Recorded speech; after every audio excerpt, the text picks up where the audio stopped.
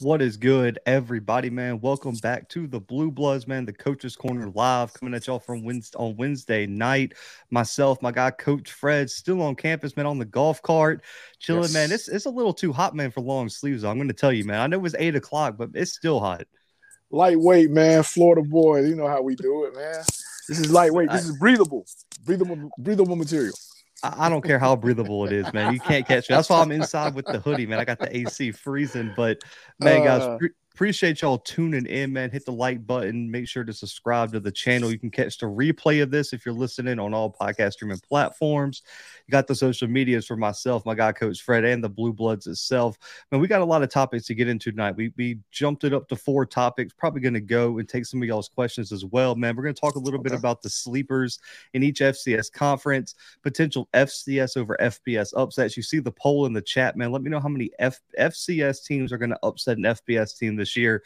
And then there was a debate, man. There's been a lot of people talking about this, and we know the Steve McNair receiving Heisman votes. What was it? Lockbaum from Holy Cross receiving Heisman votes back in like the 80s from Holy way back. Cross.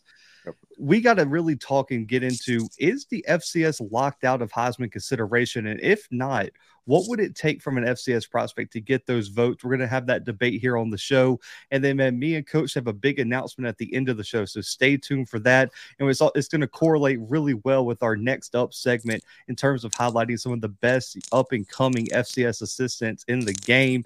And we're going to get to why that's important later in the show. But, Coach, let's just go ahead and jump into the sleeper conversation. So the first thing I want to say is, for me, I just want to define sleeper.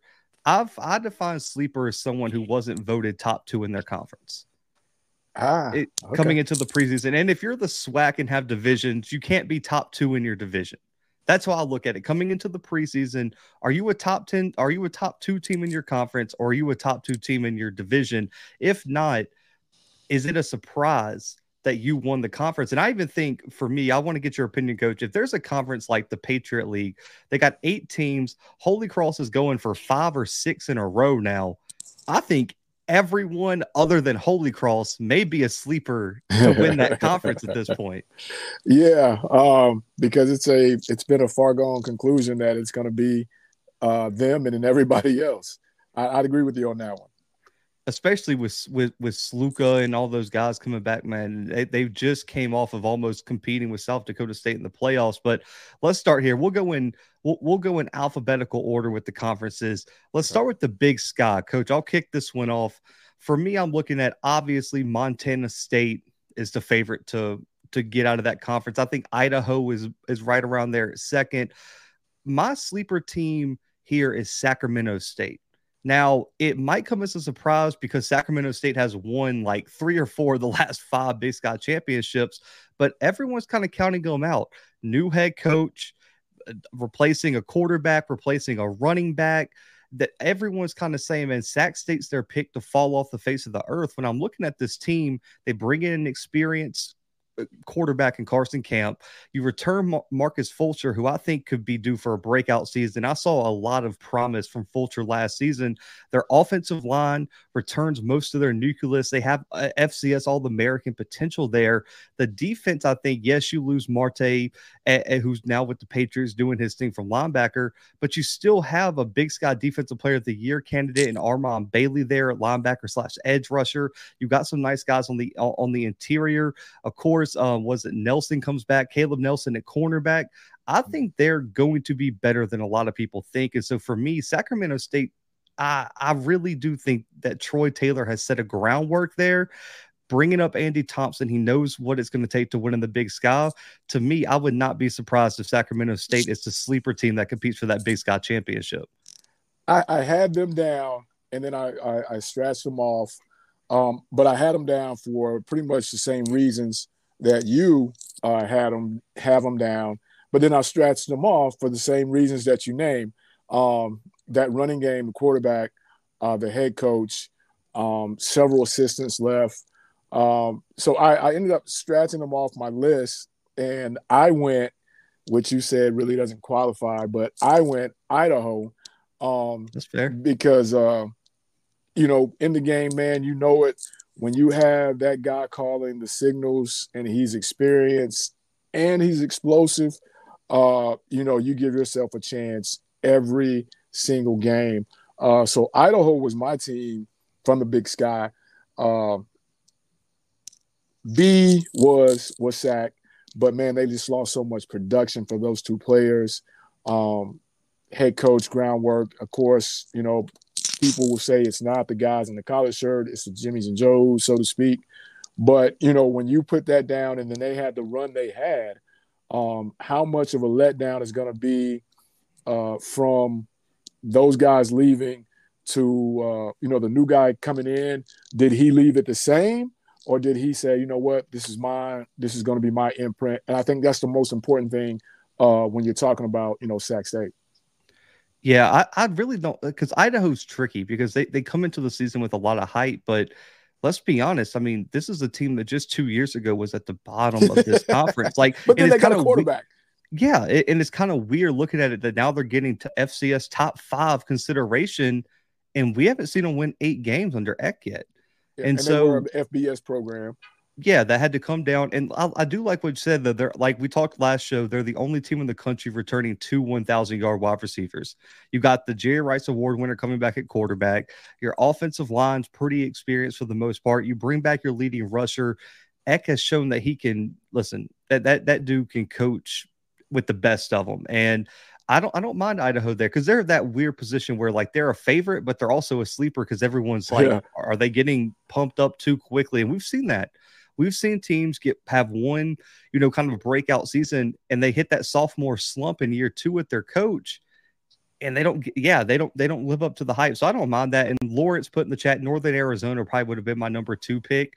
With what they're bringing back, they've always kind of been right there on the edge where they kind of get just lost in the pack. And I also think Eastern Washington's an interesting one too, because they've been at the top for so long. And last season, man, it just didn't work. As soon as Eric Berrier left, there was issues in Eastern Washington last season. They hit that little low. What was it? 2-game slide or something like that. Oh no, I think they finished with like 3 wins or 4 wins. Like, I mean, Yeah. it was a deep slide. Now they do play in one of the most competitive conferences in the country, and that's Top to all. bottom.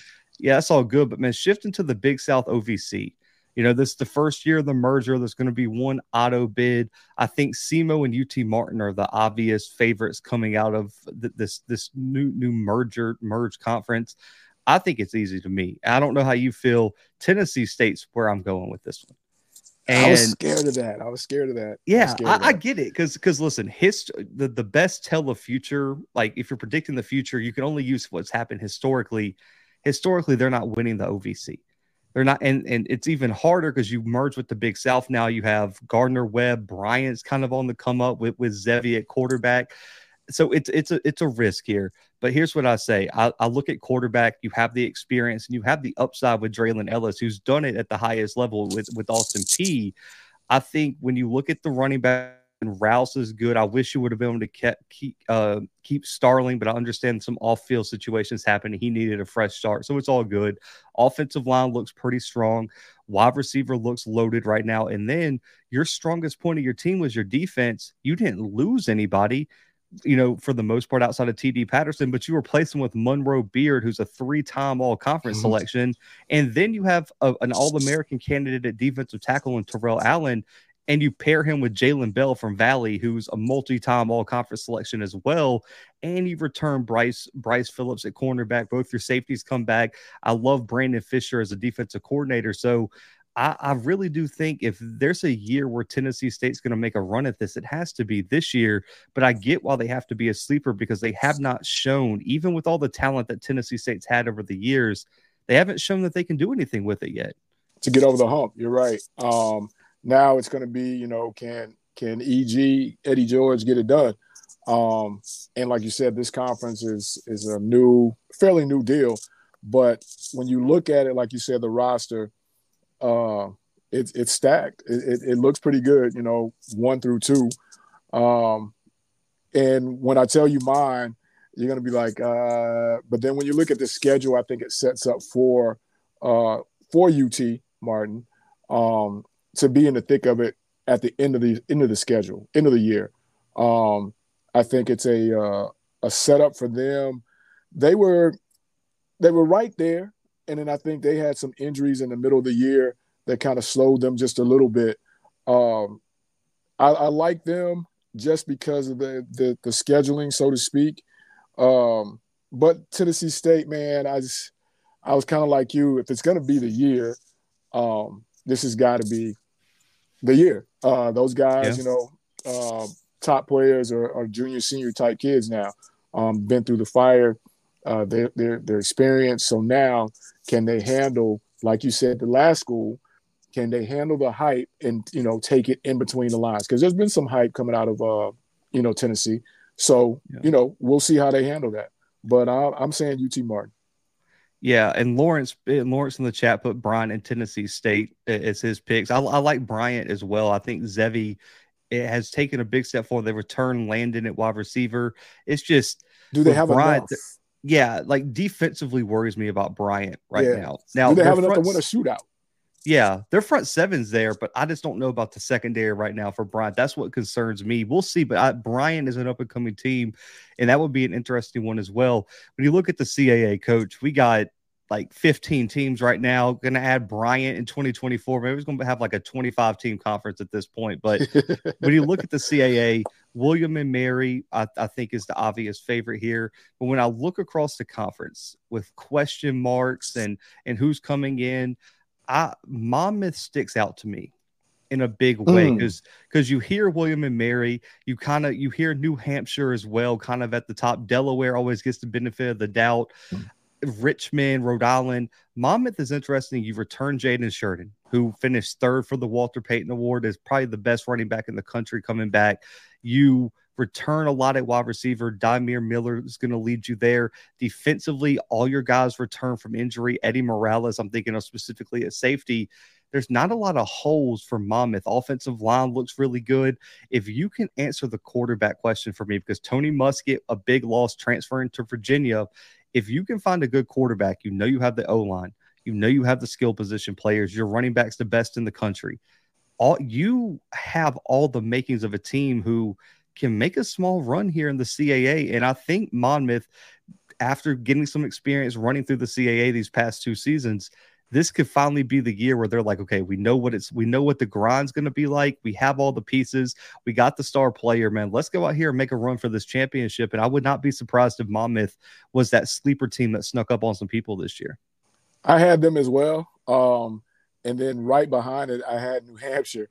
Because like you said, the hype, they're going to always, like you said, be there.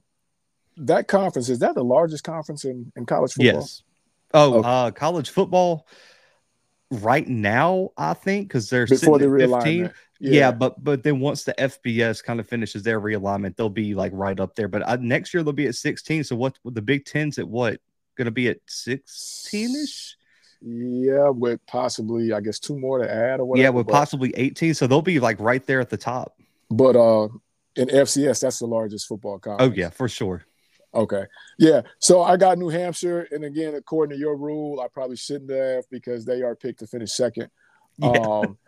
But again, William and Mary, all those guys, man, are right there. And I think it's just kind of who's going to be able to hold it at the end and stay healthy. Yeah, I'll listen. I think New Hampshire is such an interesting team. Now, I didn't include them because I think, yeah, they're my second best team in the conference right now.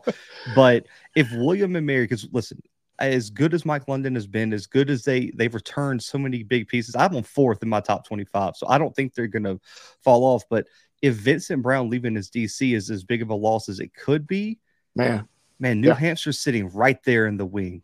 And Yep. they could sneak up. They won a playoff game last year, of course. Beating Fordham. They got that taste of postseason. Man, New Hampshire could be an interesting team come late in the season, man.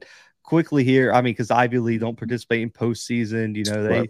They do their own thing. They don't even kick off, and they just now started fall camp this week because they kick off like week 3 is their week 1. So they're a little bit behind everyone. Obviously, Yale voted preseason favorites. I'm riding with Harvard here as my dark horse. I think when I look at Harvard, they lost a lot. They lost Aiden at running back. Charlie Dean, their starting quarterback, transfers to Western Carolina. That they lose their top wide receiver as well to Delaware. But, man, that defensive line is good enough to carry this team, I think. I mean, their defense is absolutely loaded. Thor Griffith, probably going to be one of the top NFL prospects coming out of the FCS. You also return Nate at defensive end. I mean, the defensive line is going to be elite. And if the defense can be good enough early in the season to kind of let the offense catch its breath and get some of those young guys some experience, do not be surprised if Harvard can make a small run here in the Ivy League, because I don't think the margin of error in this conference is as big as some of the other ones where you have like clear favorite, maybe some possible contenders in the bottom feeders. I think, man, there's probably 4 Ivy League teams, man, that if you told me they won the Ivy League this year, I wouldn't be surprised. They were all kind of pretty much bunched there together at the end last year. Yeah, I with a think couple 4, 8-2 teams. Yeah, 4 teams. I want to, what was it? Yale, I want to say Princeton, Yep, and Penn, Penn. Yep, and I think maybe even Harvard had a chance to win the conference at the end of the year last yeah. year. Harvard at the end. But those other 3 were all right there, 8-2, 8-2. And then the champs pulled off. Mine is Penn, but let me ask you something about that conference. Do you think that they could compete week in, week out outside of the Ivy League at a high level? So funny enough, you ask. They have one of they if I don't know if it's the highest. I think it's either 1 or 2. They have the highest out of conference win percentage of any FCS conference right now. Like over the past 5 years, like they actually perform really well out of conference. Well, teach us, B. Yeah, I didn't know that. Yeah, okay. They just kind of get over like they're that weird. Listen, I get why they do it, because of the money and also because let's be honest, like when you say student athlete, there's some conferences where it's athlete students. The Ivy League is student athletes. Like they're always going to put the student before the athlete. So I understand it, but if there was a way for the Ivy to play postseason play, I really wish they would, because if anyone has really sat down and watched Ivy League football, man, the quality of talent on those teams is not bad. And they consistently compete with some of the teams that are going to the playoffs and some of these teams that get over. I mean, listen, Harvard has competed with Holy Cross over the past few years. I mean, like these teams aren't just slacking. And when they go up against the MEAC teams, they beat them a lot of the times as well, because, Yale and Harvard and some of these teams have played some of the MEAC schools. The Ivy can compete out of conference, and they do really well doing it. It's just the problem is they're not going to go probably travel to a North Dakota State, a Montana State, a UC Davis, an Incarnate Word. They kind of stay in that Northeast region, which kind of limits their reach in terms of notoriety. And I just think the Ivy League's missing out on so much attention because the quality of play is there, man. They got really good players. I really like some of the talent that these teams have had. And let's be honest, I know some people are going to disagree with me. There's some Ivy League teams that could have competed deep into the playoffs over the past, 10, 15 years. I really believe that. And so it's kind of disappointing that they get overlooked like that. And I think you hit it on the head. I don't think they even care. No, probably not. I would imagine not. That's not even a thought of theirs. So, I was just wondering, because they are in their league, like you said, they have a lot of talent. And I was just wondering if they ever stepped out of there, how do you think they would rank on that deal? So, okay, I feel you. I'm with you. I could get with that. Hey, and Lawrence agrees with you. He picked Penn as well in the chat. That's my FCS guy in there. But MEAC coach, listen, let's just be honest. This is a 6-team conference, so it's kind of hard to pick a sleeper. Let's just keep it a buck. It's Central and everybody else. So you really could have picked any of the other 5 teams in this conference to be a sleeper. I went with Morgan, though. I think that was an obvious pick for anyone who's watched. I do. You like them. Listen, Morgan has the opportunity to do something special this year. The one question I have is quarterback. That's it. They have the running back. Offensive line returns. They have the skill positions, man. Keith Jenkins Jr. is going to be a superstar when he gets the shine that he deserves. And then on top of that, the defense is going to be elite. They got one of the best linebacking cores in the country, not the MEAC, not HBC football. They got one of the best linebacking cores in the country. And they got an All-American defensive lineman coming back in Elijah Williams, and the secondary is loaded. Morgan has all the makings. So one thing they don't have that Central does is an elite quarterback. And that's what's going to separate. That's why I don't think they're getting that, true contender status, in which relegated them to being a sleeper for me. And again, I don't know if anybody from Morgan listens to us or checks us out, but they need to hire you. You've been blowing that horn for a while. I'll give you that. Mine is Howard. I like it. Again, if you listen to the outside noise, they did a lot in the portal, um, and they are co-champs, I think, or something like that. Mm-hmm. Uh, no shot, no pun intended. Uh, so this is it. This is what you said you wanted the opportunity for. This is what you went heavy in the portal for. So they are my sleeper, but it's like you said, it's the one team and everybody else. Yeah. But not counting out Morgan, but I picked Howard. I don't mind Howard. I think just being the co-champs, for me, it's one of those, man, when you got 6 teams, man, it's so hard to pick a sleeper. What are you going to do? Pick Norfolk? There's no chance I'm picking Norfolk for that. That would really be the sleeper. Missouri Valley. Okay, let's just be honest. As long as you pick someone other than North Dakota or South Dakota State, it should be ruled a sleeper because it's been a long time since anyone other than one of those two teams have won this conference. Um, Man, I had a tough time with this one. Probably shockingly to some people, I was really torn. Like my 1A, 1B for me is Youngstown State, Northern Iowa. Oh, Both of oh, those teams are so interesting. Youngstown took a major step forward, and that could be a sleeping giant in the FCS. Listen, mm. they're really and truly one of the blue bloods of FCS football. Man, think about back in the Tressel days. Yeah, yeah, No one wanted to see Youngstown yeah. back in the day. So they've just kind of been slowly building back. They were a borderline top 25 team. They're 25th in my preseason ballot. I think Youngstown has to make it. I like their offensive line. Replacing Jaleel McLaughlin is going to be big, but I think the quarterback looks good. I love their wide receiving unit, and also defensive line looks stout, man. You have to have a big physical defensive line to compete in the MVFC, and I think Youngstown does. But when I look at Northern Iowa, man, Theo Day's electric at quarterback, probably one of the top quarterbacks in the country. You Mm-hmm. return a lot of weapons at wide receiver. Offensive line's always been elite for Northern Iowa. And then on top of that, you look at the secondary, man. Woo Governor and Edwin Dearman and all those guys back there. Also, man, the potential's through the roof. And then on the defensive line, you get Christian Boyd. Man, both of these teams can make a sneaky run, but Northern Iowa, man, if they get it rolling, Northern Iowa is a team that can go from not a preseason top 25 team to real quick making a run for the top 10 if things get rolling in the right direction for them. I'm with you. I don't even want to say my pick, but like, who I gotta have you now. Who was picked to win it? South Dakota State. Okay, so I was okay. Well, I think we lost you, Coach. We're gonna get Coach back here in a minute. I want to see who he picked for his MVFC pick. I see my guy Dave in the chat picked Weber for the Big Sky. My guy Lawrence picked Northern Iowa for the MVFC. Man, Dave, I'm telling you, Youngstown's that weird team, man. They have the elite history of just being a dominant program at one point, and it has fallen Hey, off. Hey, we got Coach back with us. okay. So who was picked to win it again? South Dakota State was picked to win.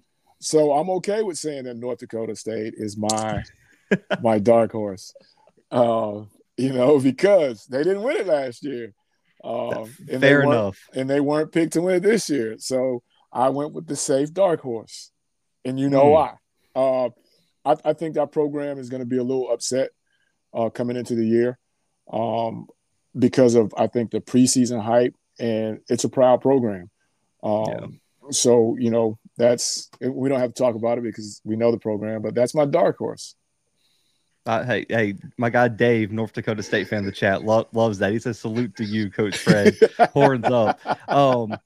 Quickly because I know these next 3 conferences. I know some people.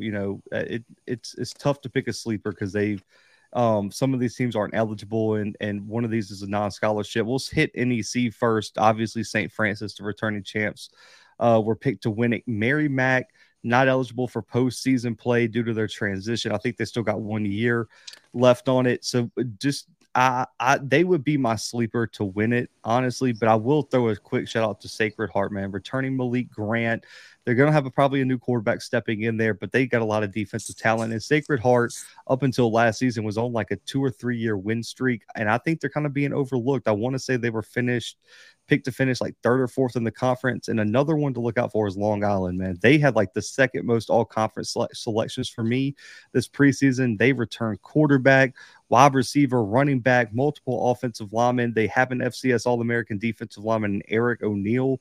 Long Island's got a lot of boxes checked, man. That could be a scary team in the NEC. I didn't have them. I had, Merrimack, like you said. Yeah. I didn't realize that, like you said, Long Island was as stacked as they are. I like Long Island, man. I really do. I think they could be sneaky good. Now, Patriot, obviously, man, they got 7 teams in the conference. Holy Cross is on like a 4-year win streak now. They're going for 5 in a row. It might be cheating. I think it's Fordham. If anyone's going to knock them off, it's Fordham. I mean, yes. I know they're coming in with a new quarterback, but I don't see anyone else. Like, I do agree with Lawrence. Lafayette would probably be my, 1B team there, okay. But I really just, as much as it's a sleeper, man, I think Holy Cross is running away with this conference again. I don't see anyone touching them until someone does. You're right. Until someone does. Until someone does, and then I'm going to be like, hey, I was an idiot and said they couldn't be beat. But right now, I just don't see a team good enough to knock them off. Pioneer, non-scholarship, of course. It's tough because St. Thomas, not eligible, of course. They went from D3 to D1 and went 10-1. They're absolutely crazy. Year. Yeah, undefeated in conference play. Absolutely crazy. Ignorant. I think the sleeper for me, though, will probably be San Diego, bringing in a new coach from the Division II ranks who was coaching over at the Colorado School of the Mines. Love what he's bringing in. Program. San Diego. Yeah, San Diego's kind of been that program of the Pioneer that's always been up and down, but man, their highs are very high. I think San Diego could have a bounce back year, man. They would be my sleeper even with the first year head coach. I had the fighting Steph Curry's. I like it. Davis. Yep. Again, not knowing much about that conference, you go back and you look at the numbers. They finished on a strong note, and if I'm not mistaken, they're non-scholarship as well. I mean, the whole conference. Yeah, the whole conference. The whole conference. But when you look at the talent, and go pull up a clip or two, those are some high-level kids that are playing on academic scholarships. Money out of Blue Bloods, NIL, whatever. And it costs a pretty penny to go there, and they're pretty competitive.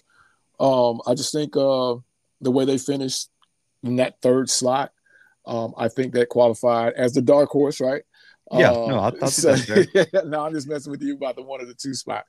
I had to come up with some criteria because some of these are tough, man. Like, I mean, I'll be honest, like going to the SoCon though, man, this conference, hell, everyone's a sleeper because I think I forgot how many years in a row it's been now. The preseason favorite has not won the conference. Sanford was picked to finish 7th last year, wins it. They're the favorite coming in.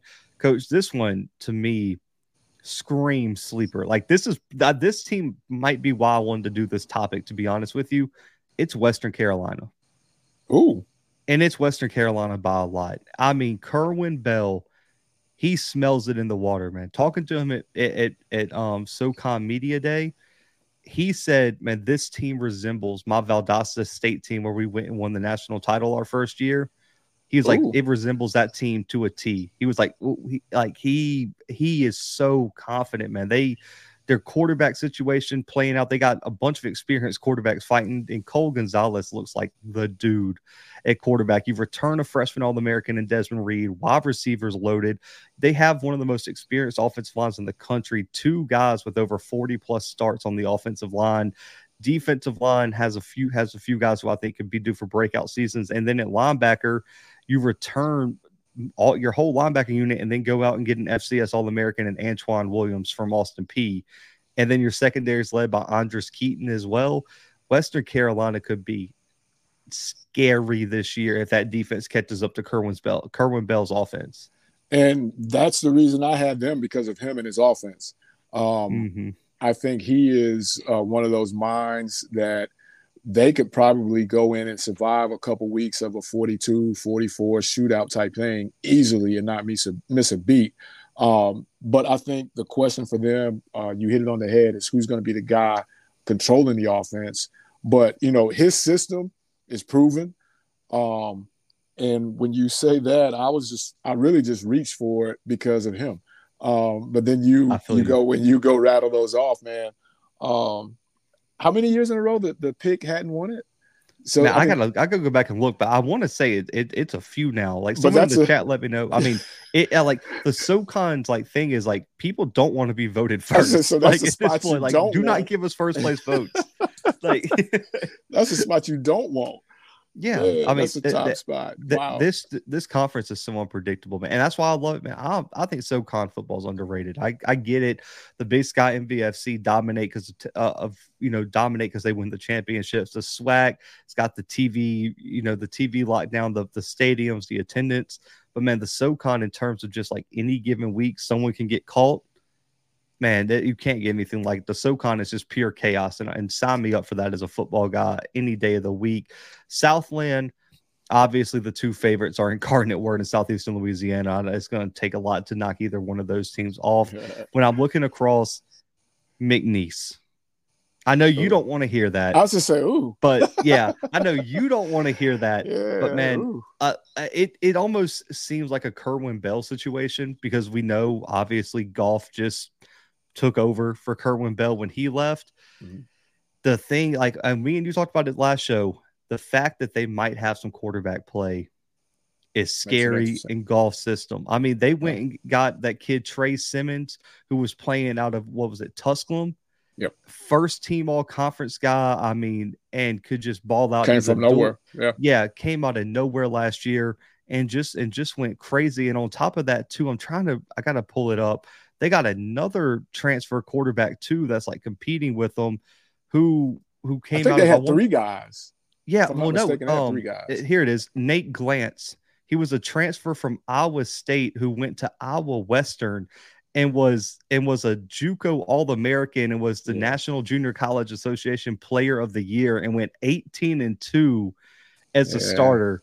I got to see him at the JUCO level. So I'm going with McNeese State. They returned. They got some talent on defense as well. I think if anyone's primed to take that next step forward and knock off Incarnate Word of Southeastern Louisiana, it's McNeese State. And man, heck, they were even receiving votes in the preseason top 25 poll, which is outrageous for that. But I still think they're going to be a lot better than they were last year.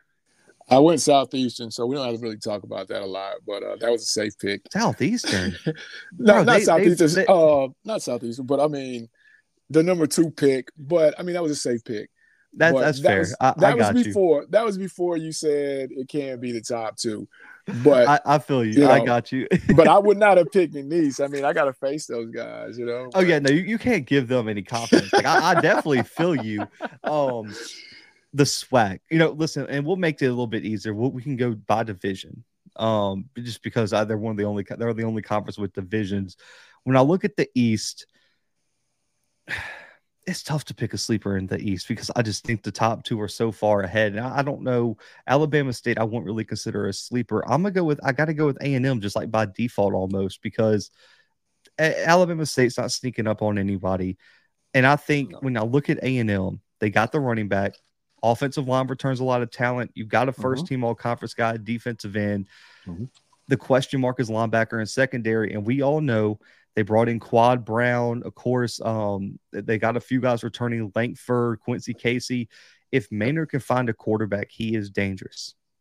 Yep. And that's got to be the scariest thing for the East is if he gets lucky and Quad Brown becomes the guy and lives up, or Quincy Casey or Lankford take a big step forward, that could be terrifying if Maynard can reestablish that offensive scheme and that defense can just be average. When I got an elite offense, I don't need my defense to rank 1, 2, or 3 in the conference. I need you like 5, 6, or 7. Just be like right there in the middle. Be good enough to win me give me like 5, 6 stops. Like that's all I need, bro. Just keep them under 35 points and we're scoring 40 a game. Like that's what you need. And so with I'm gonna give Alabama A&M my sleeper pick in the East. I would go with them as well because everybody's waiting on Alabama State. Everybody's waiting on it. You look at it on paper, everybody's waiting on it. Now, if it happens, like you said, it's not that big of a like, wow. But I think the A&M situation would be more of a, wow, okay, he got that, because no one's expecting him to do anything because of the quarterback situation. Yeah. So if one of those things does click, I think that would be I think that's a solid circle for a sleeper pick. Yeah, and for the West, you and Southern are top two based on the preseason vote. So I'm torn because part of me wants to pick Texas Southern, but at the same time, it's like they're getting hyped up so much that like, would that be a sleeper pick? It's just tough because like everyone's picking someone different in the West. I would say it's a combination of Texas Southern Grambling because this is if Hugh has set himself up to where if they don't win this year, man, that pressure it gets real. It gets real stuffy Quick. and Grambling this offseason because you got a new OC, new quarterback coach, hell, new quarterback. You return all your weapons. Your running back room's loaded. You return the SWAC Defensive Player of the Year and Sundiata Anderson. Return Lewis Matthews at wide receiver. Man, the excuses are starting to run out a little bit. And you got to go win something, especially that last game of the year, the Bayou Classic. You got to go get that win in New Orleans.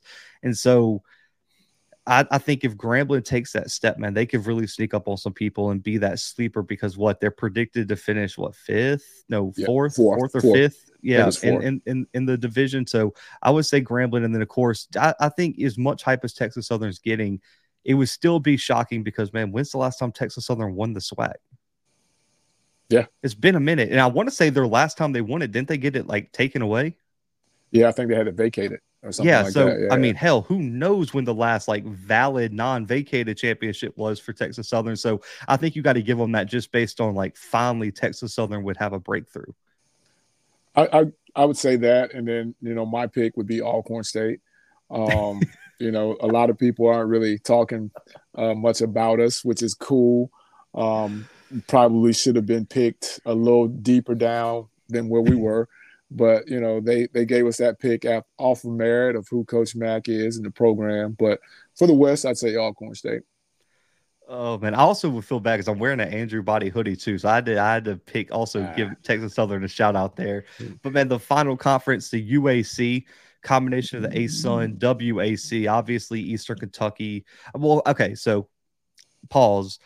They haven't released a preseason poll for some reason. They had their media day and they were like, hey, we're gonna release this at a later date. So I don't know who's the predicted favorite. I want to say it's Eastern Kentucky, but you never know in today's age. I mean, I don't understand why they haven't released that, but I look at Austin Peay as my sleeper. I think Austin Peay with like Southern Utah being like that 1B pick, but Scotty Walden, it has this team just on a trajectory that I got a feeling they're going to break through eventually. And they return their quarterback. They return a good bit of their offensive line. And as I counted them out at times last year, Coach, and they kind of proved me wrong where I was like, man, they lost all this talent. Everyone's transferred out. I just don't know what they're going to do. And they nailed all their like replacements. It was like everyone they went and got to replace someone like ended up being great. Yeah. And it's just like, how can that happen again? Now, Incarnate Word showed that it probably could be done a few times if you do it right. So I think Austin Peay's right there on the precipice of something special. And if this is going to be the year, it's this year. And then with Southern Utah, they had a big step. I want to say they went from 1 win to like 6 last year, which is a huge step up. 1 win to 5 or 6 wins, which is big.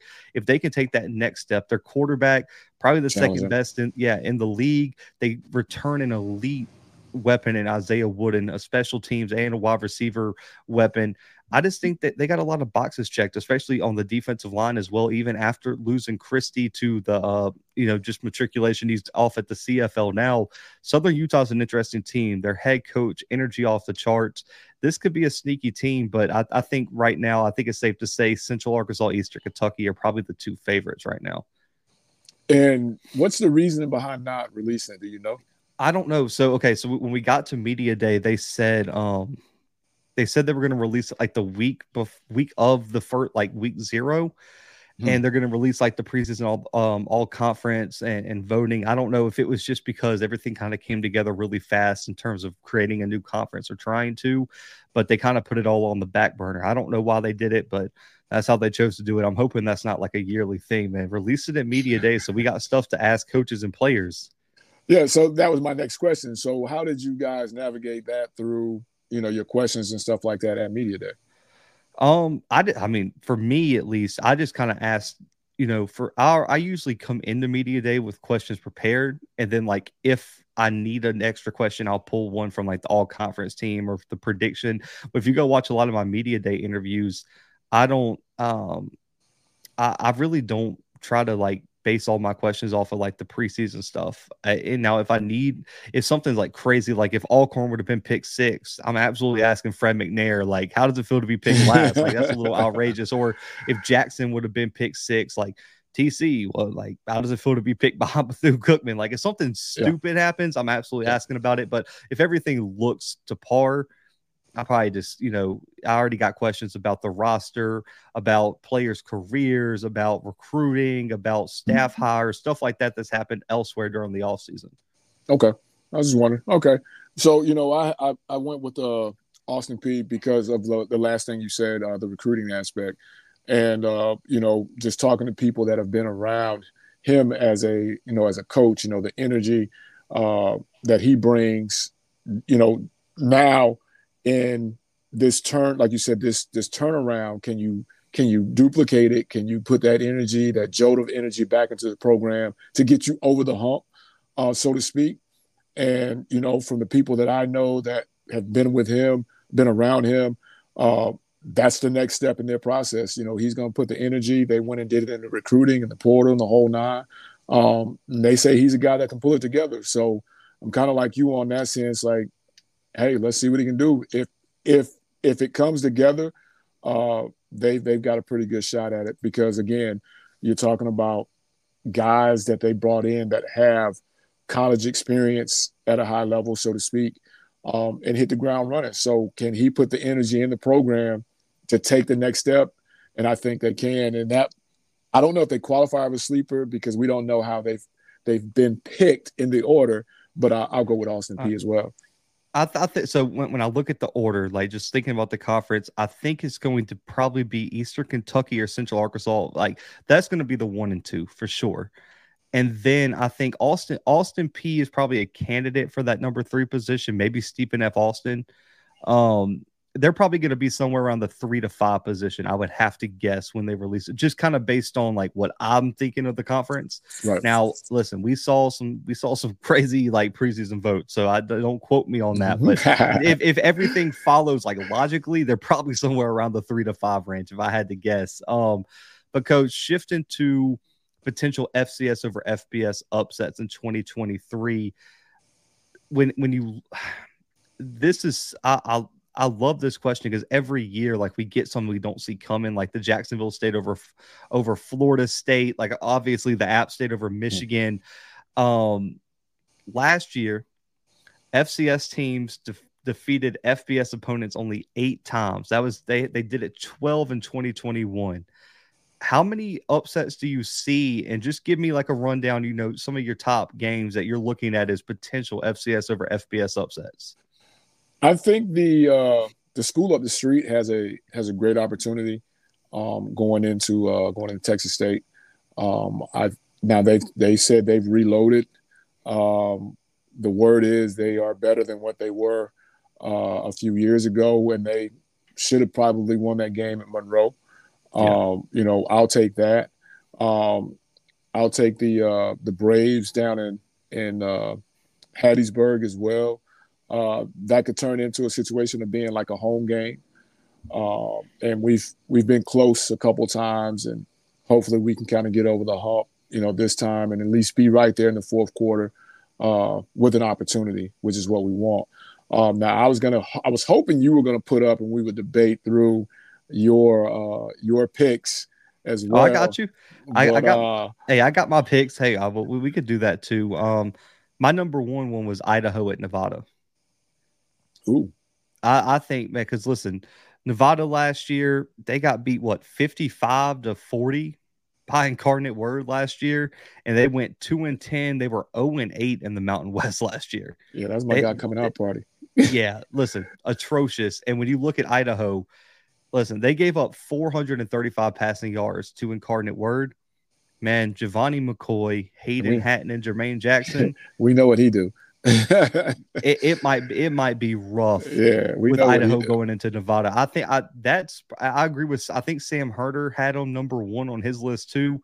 That's one Okay. that I'm just chalking straight up as, yeah, that's an absolute win. And let's be honest, here's how I pick my upsets. I go into the schedule and I click on UMass's schedule. And any team playing UMass, I'm as, a, picking. So guess as an what? opportunity.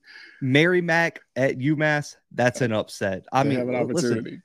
the UMass has lost, I want to say three FCS opponents in like the past 4 years, Yeah. and all of them have been to like non-playoff teams. So you're saying there's a chance. Yeah, and last year they played Stony Brook and only beat them by, I want to say 17, and Stony Brook won 2 games last year. Man. Yeah.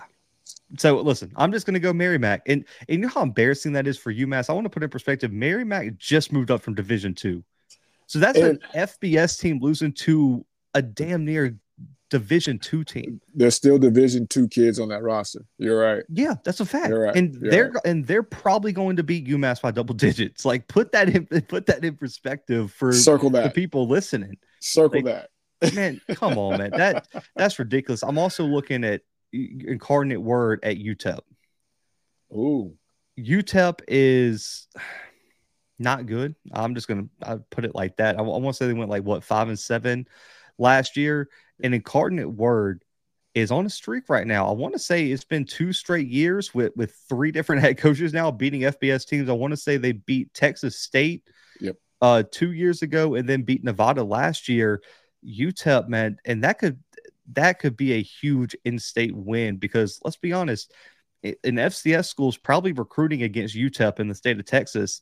If Incarnate Word goes in there and puts on a show with that first year staff, and then on top of that, listen, they're starting quarterback's going to be Zach Calzada, who last time we saw him knocked off number 1 Alabama in the state of Texas. I got a feeling that UTEP isn't going to scare him.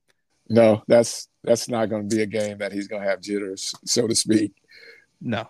So I think UIW, UTEP, also like Rhode Island at Georgia State.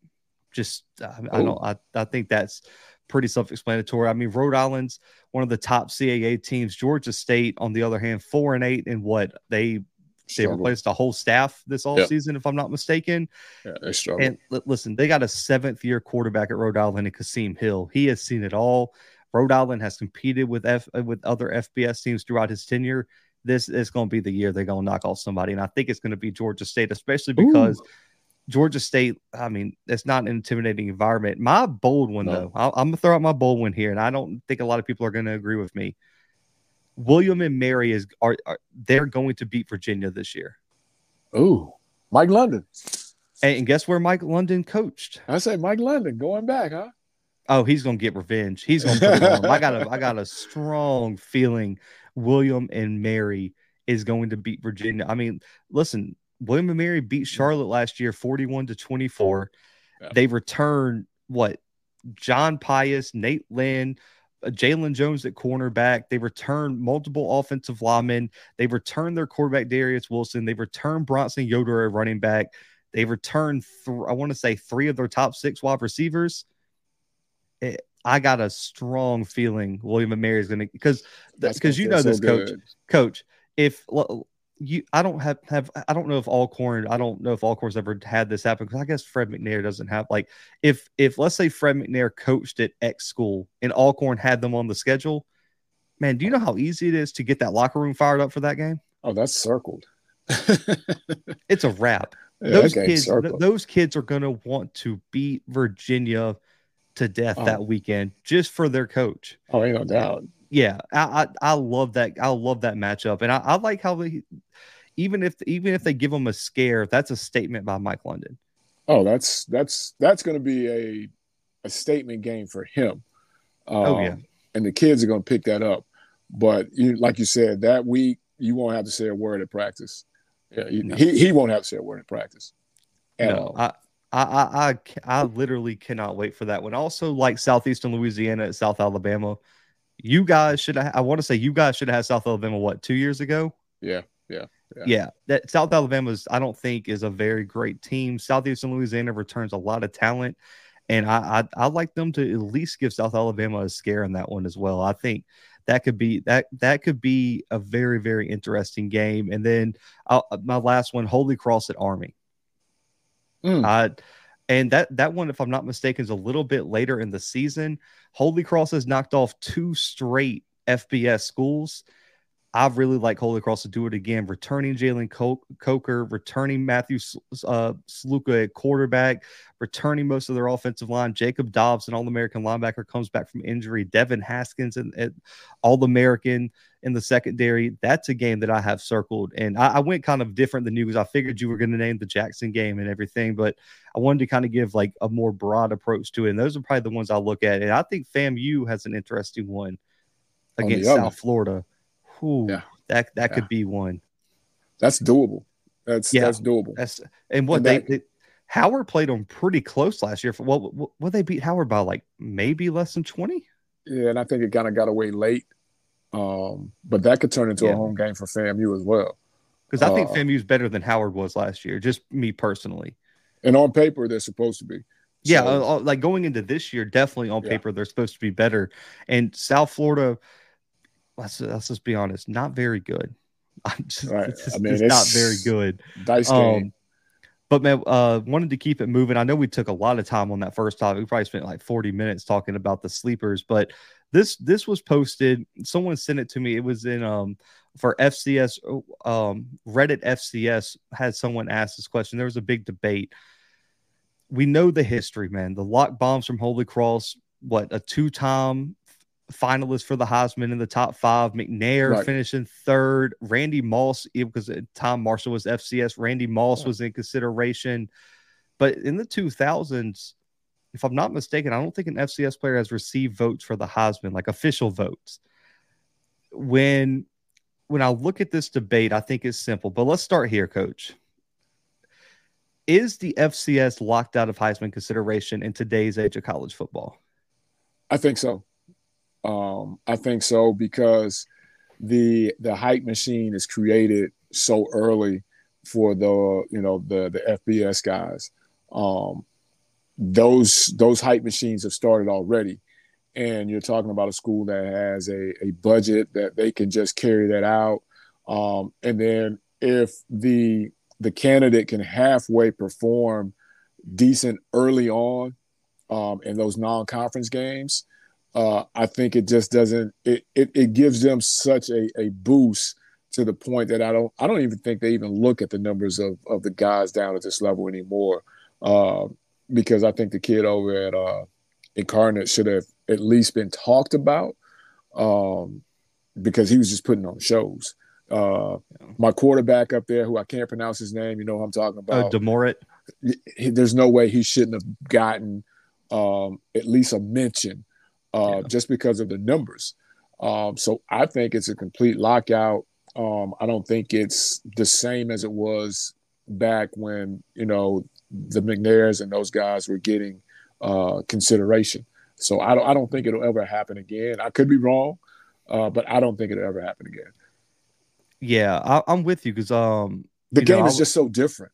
yeah, and I think that's why it was important to kind of create the Walter Payton Award and kind of hype Yes. that up because at the end of the day, like Lawrence said, the FCS now has its own Heisman. Like that's what the Walter Payton Award is. The Buck Buchanan is the next thing, and so I do think I do think it's locked out, and that's what I was telling people with Shador last year. And it's like, yeah, like Shador had a different type of approach because he had the media storm behind him. But like, let's be honest, like Shador wasn't a top 3 quarterback in the FCS last year. So how in the hell was he going to be the guy to break through the glass ceiling of being a Heisman candidate?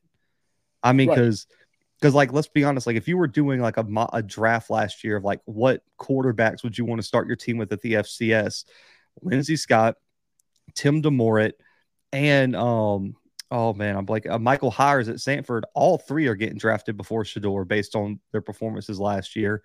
So it just was never going to happen, and it was like a ridiculous Heisman height thing that just didn't really catch on. And Cardinate Word tried to get one going for Scott. I want to say Fordham did a post or two, but it's like you said, I just don't think the media buzz is there at the FCS level to really get something going. And that's why, like, the question that was proposed in like this thread was, what would an FCS prospect have to do to possibly even get into like the door of receiving a vote or consideration? Not being a finalist, because we know that's probably never going to happen, but what would it take for a guy to be a finalist? And I'm looking across, like, let's just look at the 2000s. Armonte Edwards at Appalachian State, no consideration.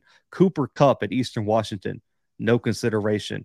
Lindsey Scott, Cole Kelly, Tim DeMorit. I mean, the list goes on. I mean, Trey Lance. Those guys had numbers. Yeah, like nobody was getting that consideration. So, like, what would you realistically have to do? And like, man, I don't know, because I don't even know if McNair numbers would get it to you. Like, would give them consideration, because I mean, Lindsey Scott was putting up. Lindsey Scott threw for what was it, like 7 touchdowns in one half, in 2 quarters. He threw 7 touchdowns twice. Yep, and got benched and literally almost broke all of Joe Burrow's NCAA records. Like, if he would have just played in the second half, he could have thrown for like just 12 touchdowns in a game. In a conference game. Like, this wasn't against D2 competition. Like, this was a conference opponent that he threw for 7 touchdowns in 2 quarters against. I mean, what kind of stats would you have to do? Yeah, it would have to go back to, like you said, the McNair era, to where you're putting up 600 yards of total offense back to back weeks, and hope that somebody catches buzz of what you're doing. Because, again, at the end of the day, it's so much TV involved in it. Like you said, the media storm. The school up the street had the perfect plan because they had, like you said, the media backing, but he didn't have the DeMorit numbers. He didn't have the Lindsey Scott performance to go with the TV. And I just think the game itself has just changed because that level has gotten so much bigger.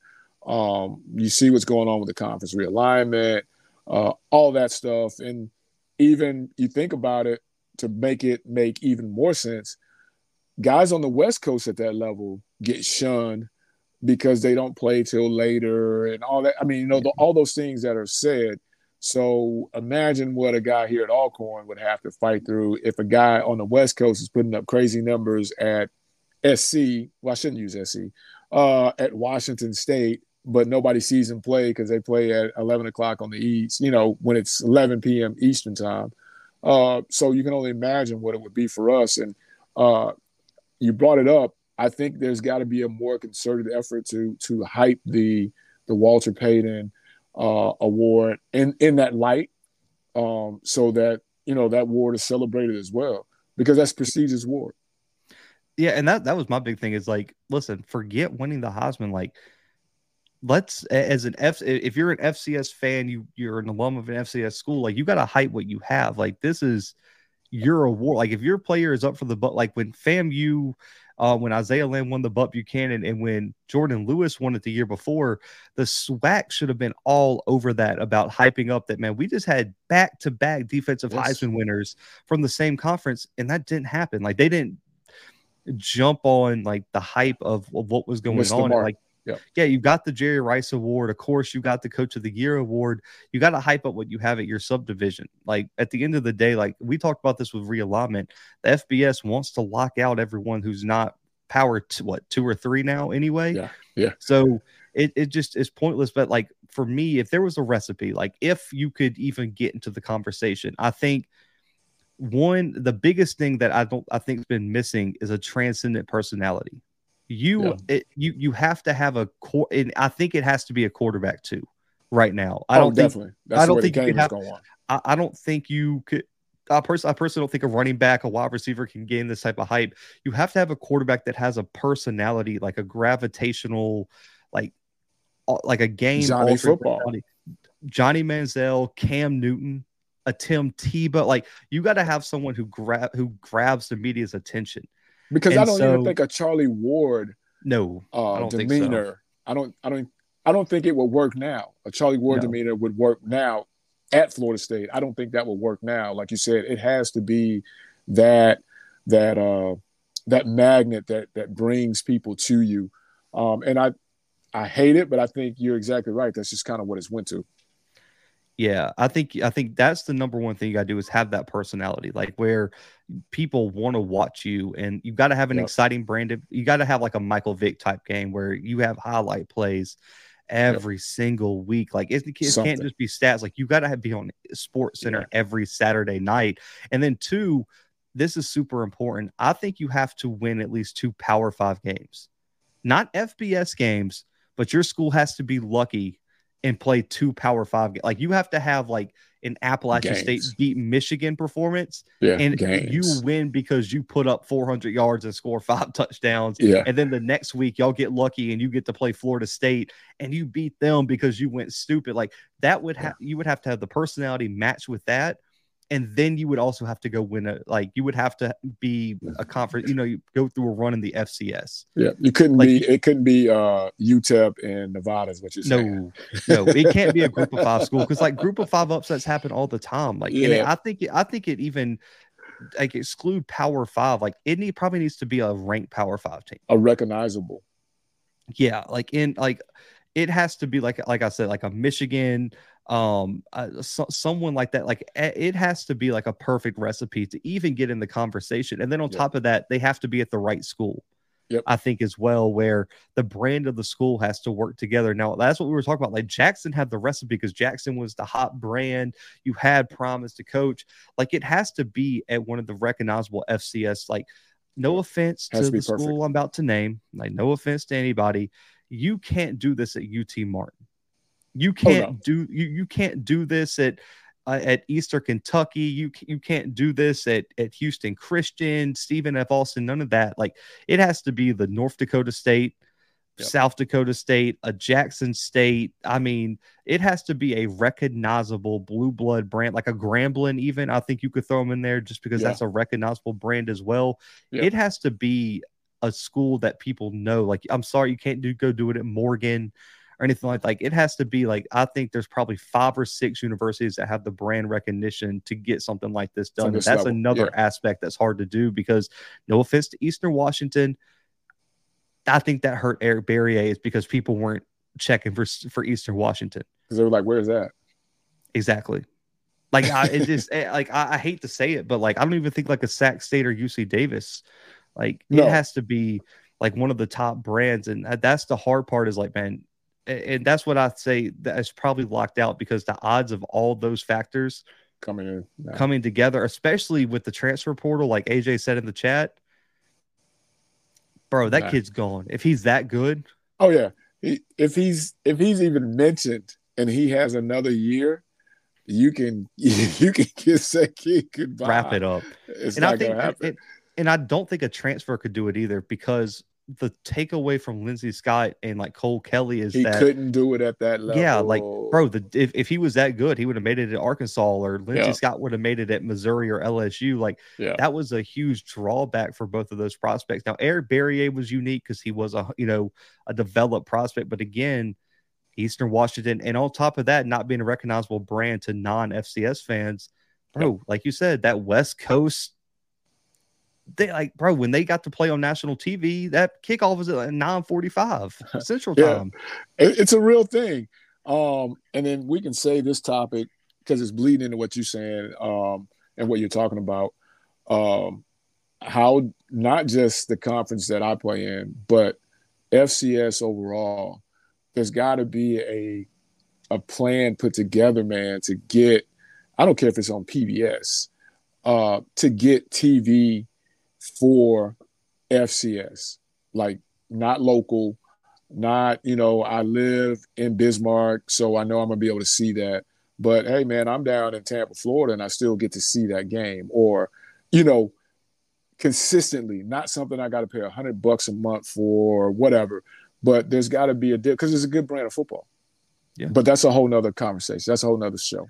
I will say this because that could probably be another topic next week on top of our previews. I've said this about a year ago on this show, and I still believe it. The biggest problem with FCS outside of the NCAA's greed is the lack of communication between conferences and the lack of collaboration between conferences because everyone wants to go off and do their own thing, but nobody is the SEC. By like at the Power Oh, Five, it works because the Big Ten, the SEC, it's the different. Let's conference, just right? like bro, like the SEC It's the can carry conference. itself regardless of who's in it. Nobody, nobody in the FCS got that type of clout. I'm sorry, not even the swag. You can't just go off by yourself and be successful at the FCS level. And like Dustin said, like all these grassroots media deals and everything, like it's great for the farmer in North Dakota who lives in between Fargo and whatever city to be able to Yeah, watch it on CBS. yeah. That's great. But that game's not coming on CBS in Mobile, Alabama Mm-mm. or Tampa, Florida. And so, like, yeah, your home base can watch it, and that's probably great. You make a good bit of money on the TV deal, whatever. But, bro, that does nothing for like the average FCS fan. No, and that's why you're so important.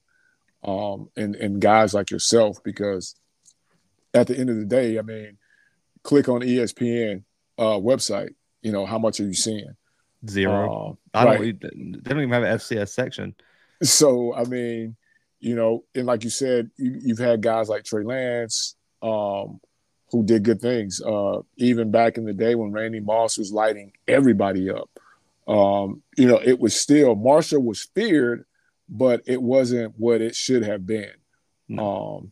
And Lindsey Scott, they shouldn't have had to wait to that playoff game for everybody to know who this kid was, who this kid is, kind of thing. Yeah, because like the thing for me is if I mean, because this can go way off track, but it's cool. It's a good conversation. People in the chat like it. Um, my biggest thing is if the presentation's right, if the coverage is right, people will be interested. If the advertisement's right, the money's put in, like you actually invest in the product, like people are going to Mm-hmm. be interested. Like, okay, let's just be honest. Like, look at this channel. Like, yes, do we get the same number of views if we're talking strictly, swag or whatever, that compared to general FCS? Probably not. But the thing is I've had people tell me on this channel, man, I've never watched an FCS game in my life, whether it's a P5 fan or like even FCS fans who don't watch other conferences. Like they'll tell me, like, man, I still watch your show, and now like I need to go check out this team, or like, man, I watched this game strictly because of you, because I've heard you talk about the players, I've heard you hype this team up, man. Like you made me want to watch it. Like that's missing, in my opinion, in terms of like the national FCS media, because the reason the average fan isn't going to watch an FCS game is because they're not invested in it, because they don't know anything Right. going into it. Like it takes a special type of football fan to tune in. Like I'll watch a high school game like this week when IMG plays Lipscomb and stuff like that. I'm watching it because I'm just a football fan. Like I'll watch anything, man. You can say, man, we're going to take 11 random strangers from Walmart and put them in the 22 and put them on separate teams. We're going to have a game. I'm probably watching it just because So I like watching football. So you're And watching Bishop Sycamore? absolutely, I would absolutely watch that again. I watched the documentary, but there's more people who are not like me than that are like true football fans that will watch anything. You have to get Definitely. people invested, because people need to be educated on what's going on. And when you watch some of these FCS games, because the broadcasts are, it's hard to get good broadcasters to call the games and everything. Right. And the announcing is sometimes atrocious. Oh, ain't no doubt. And man, it's just ridiculous. It's me and Jake from the local cigar bar. And Yeah, there's nothing wrong with Jake, but he's probably a good dude. I mean, I'm sure he's a good guy, but don't know a lick about FCS football. And I think that's what, like, when Emory Hunt calls the game, man, I love watching that game because Emory Hunt knows what he's talking about. Jamie Walker with D2, love hearing him talk because he knows what he's talking about. Just because a dude used to play college football does not mean he should be calling the game, because he don't know a lick of what Incarnate Word's done the past 3 weeks of the season. Right. And it's just, I don't know, man. That's a whole sidetrack. Yeah. Listen, that'll be another topic another day, because I got a lot of opinions on that, and I've had a few shows on that. Yeah, Dustin, he said I'm going to watch UMass at New Mexico State because I'm sick. I'm sick. I'm absolutely. Man, I'm so ready for the season, man. Listen, I'm Dustin. I've watched more replays of college football games this offseason that I guarantee anyone else has had. Like, I'll just watch old games because I just want to watch them. I just need football on in my life. So, but Coach, we got a big announcement, man. We're up over an hour. I know it's getting late. Yeah. But man, it got dark quick. Yeah, if you're listening to the replay, rewatching this, man, me and Coach have been working on something. I don't know what the official name's going to be or anything, but it correlates with our next up FCS assistant segment real quick. Each week, me and Coach are going to pick an FCS and an HBCU game of the week, and we're going to have a live stream show or a pre-recorded, depending on the coach's schedule, where we have one assistant coach from each team from our games of the week come on the show together, and we're going to chop it up about the game, talk, a little bit of X's and O's, talk about the biggest storyline surrounding each program. Man, this is the only platform you're going to get this. We wanted to kind of, Coach, formatted after like the old Coach Bowden shows, those old throwback coaches shows, man, where coaches can kind of relax even before a game, chop it up and talk, football before a game and get the fans' perspective and everything in there. Take some questions and everything. So, man, me and Coach are going to bring you guys that. We're working on getting some coaches from Jackson and South Carolina State on the channel for next week, man, previewing the MEAC SWAC Challenge. And I'm working on getting some coaches from Mercer and North Alabama to come on and chop it up for week 0. But, Coach, man, let the people know what else we're cooking up. Oh, man. And then, we're, like you said, taking those big games, getting those assistants to come in. We want to highlight those guys and talk about those guys and what they're doing. No one else is doing it. So it's a situation where if we can help a guy come on and tell his story and maybe make somebody want to watch PV to see Coach Frederick's offense because they heard the show and he talked about it. That's what it is. That's what we want to do. That's the aim. And like, B said, we want to model it. Other than, being able to sit on the couch together with a cigar and some brandy like the old school, we want to have that relaxed feel. It won't be a deal of where, hey, Coach, he's going to tell us his game plan. The other coach is going to tell us. No, none of that. But we're going to talk football, basically football one-on-one with assistant coaches. Not that we are excluding head coaches, but we want to talk to the guys that work behind the scenes of the big name head coaches, the guys that work for Coach Dooley, the guys that work for Coach McNair, the guys that work behind those guys that make it, help make it go. And, what better platform? That's a fact, man. I'm excited for it. And so we also want to do a quick segment, man, where we kind of preview some of like the next up and coming assistants, man, that are on both our radars, man. Coach, we'll do this like a tennis match, man. Toss it back and forth, man. Give me your first name that you wanted to highlight real quick. He's been on the show. My guy, Matt Leone. Ooh, took mine. Stole it from me right out of my pocket. Oh man, I've watched that guy grow, man. Been around him for a long time. Good friend.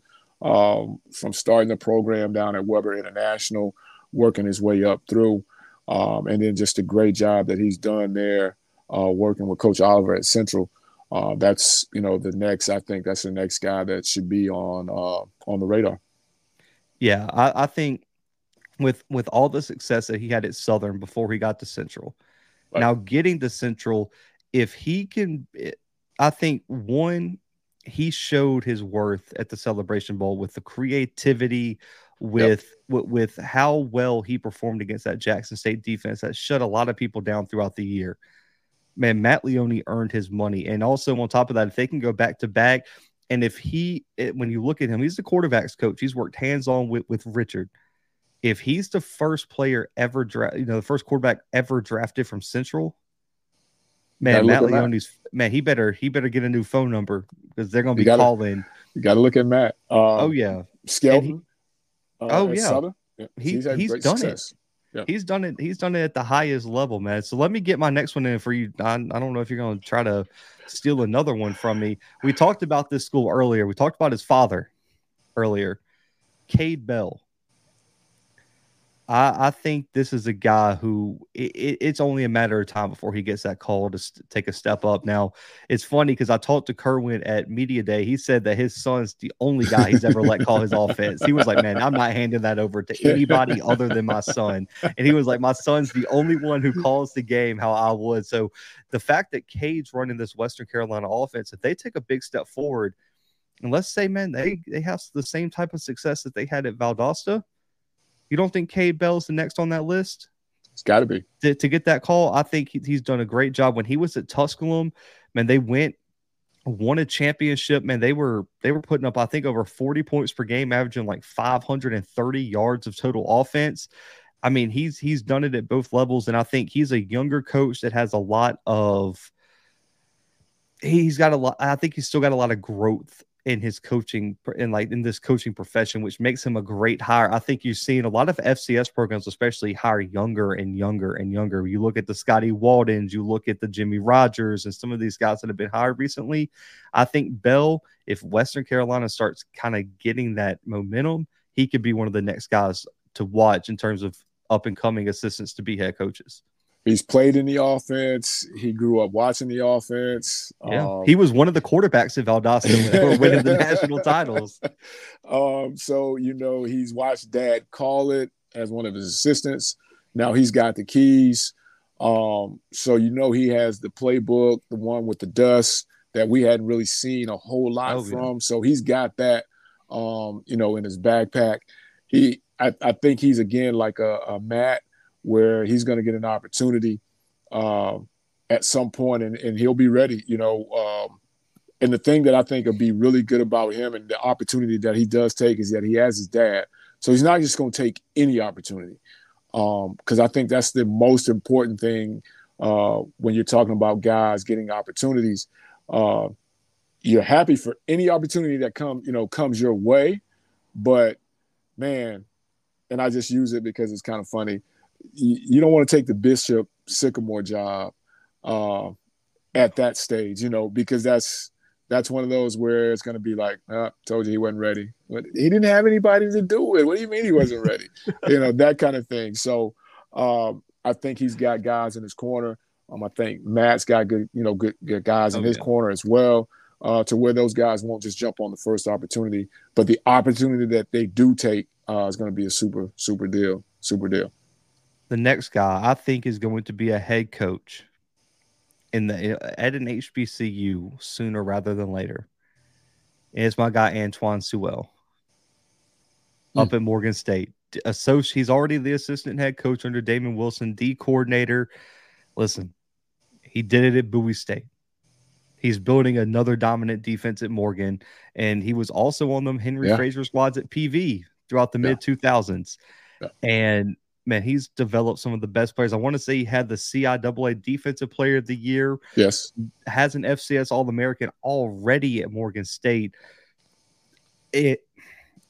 Norfolk State is going to be looking, if they move on from Dawson Odoms, I don't think they got to look very far for their next head coach, or even, now I've said Chinnis Berry could take over. When Buddy Pugh steps away, it's going to be a battle between Chinnis Berry and Antoine Sewell.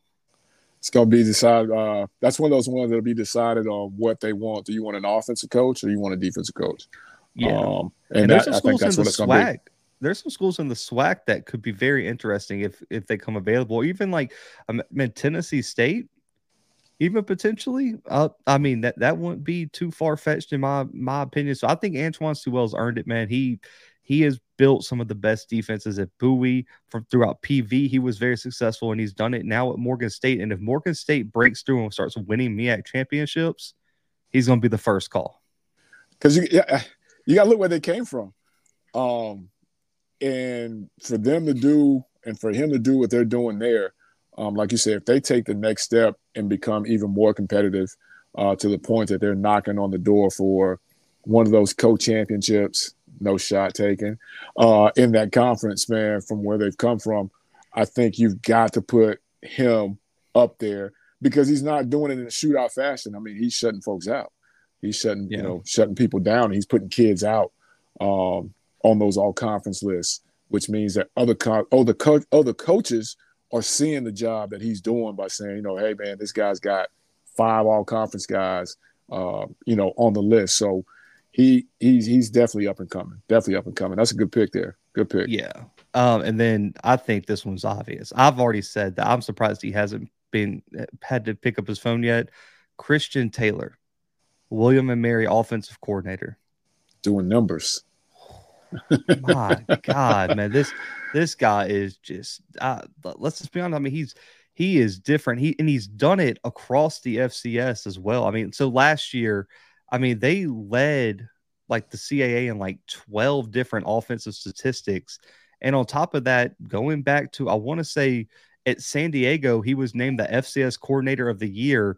And if I'm not mistaken, he was the offensive coordinator for that San Diego team that won a playoff game, like the 2 playoff games for the non-scholarship schools. Yeah, that's because of Christian Taylor calling the offenses. And if you go just watch the creative play calling at William and Mary, man, this guy has done it. And I mean, I don't understand how he hasn't done it. And also, if you remember Dalton Kincaid, the first round pick at tight end, right, from Utah.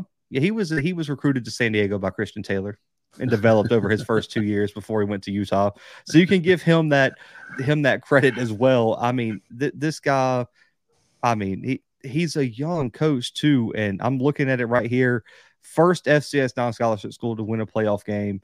Yeah, He's coached 4 Walter Payton Award finalists, 10 All-Americans, 24 All-Conference players, 12 NFL players, and won 7 conference titles.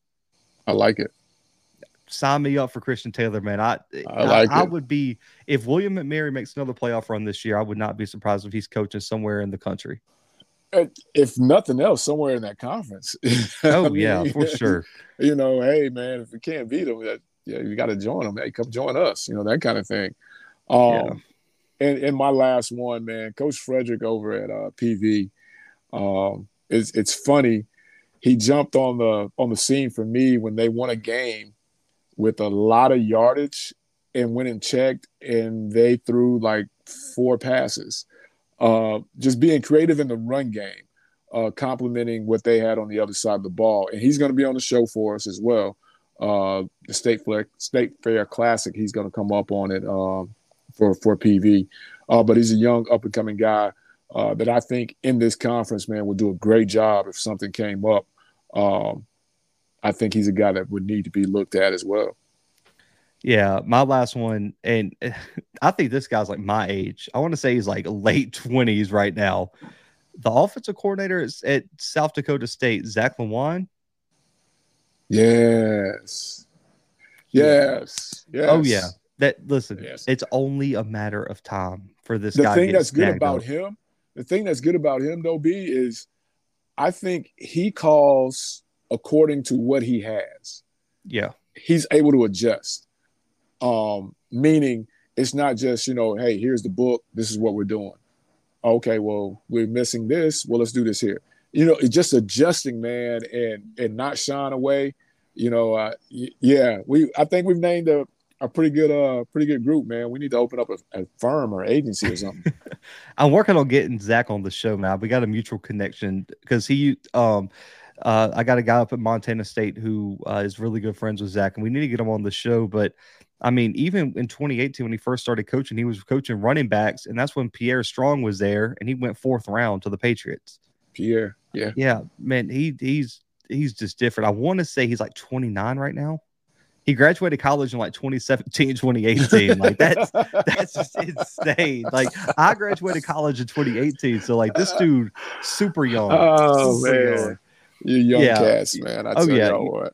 Yeah, but I think Christian Taylor is probably my pick to like out of those, like who's going to land a job first. Like Christian Taylor is like right there. I thought he could have got snagged last year the same way Vincent Brown did from William and Mary, man. But guys, man, an hour and a half, man. We knew it was going to be. Dustin said it makes you wonder what you've done with your life with a guy at 29 exactly, might be Dustin, a head coach. Like what happened? Like if I'm not mistaken, what was Scotty Walden when he was hired at Austin P? Like 28, 29? Yeah, I want to say 28 or something like that, man. That's insane to me. Like right, like I'm 26 right now. Man, if you thought I was going to be running a college program in 2 years, you were out of your mind. No chance, like Hey man, zero. I'm thinking back. Yeah, man, that we would have been on all kinds of probation. Especially in the age of NIL, man. Don't sign me up Oh, for that at 29. Come on, man. Because like, hey, because I've talked to Scotty, man. Like, and it's weird because you interview different coaches just going throughout the FCS. Like interviewing a guy like Fred McNair who's been through it, a bit older, not in the same like generation as you, so different because like you're kind of like for me a little bit uptight, like you yeah, want to be yeah, real professional. Like, man, Scotty comes up to me, man. We're dapping up. We're talking about social media. Like we're talking about the latest. Like it's weird. Like talking to like just a dude I've known forever. It's just so different interviewing like the real younger coaches to the older yeah, ones. Like I man. told someone it's like interviewing someone who know like Scotty is so full of energy. It's like, man, I don't think he knows what's coming next. Because talking to some of these older coaches, it's like, man, I don't want to talk to the media, man. I'm tired. Like I've been through the Calculated. trenches. Yeah, Yeah, yeah. Take my cue card. exactly. Oh man. But guys, appreciate y'all tuning in, man. Hit the Yeah, like thank you, button. thank The you. membership link is at the top of the chat if you want to support the channel. Replay also always available on YouTube. Also, if you just want to listen to this, it's going to be available on all podcast streaming platforms. You can check out the website, thebluebloodcfb.com. I do not, okay, this is going to be surprising. Week 0 is next week. Me and Coach could have multiple shows next week, man. So just stay tuned. We're trying to get everything scheduled with our new coaches corner, things like that. And I don't know where I'm going to be next week. I thought I was going to be Atlanta for Jackson State, South Carolina State, but I might just make that left turn and go check out North Alabama Mercer, man. I'll let y'all know in Birmingham for the FCS kickoff. But then I know week 2 is locked in, man. Going to be flying to South Dakota State for that Montana State matchup. Got to check that one out, man. I saved one of my free flights from last year for that game. So I will be in Brookings for that game, and I cannot wait for that one. But guys, check us out next week, man. Make sure to hit the like button, subscribe. But for my guy, Coach Fred, for Yes, sir. myself, and for the Blue Bloods, man, we are out for right now. Yes, sir.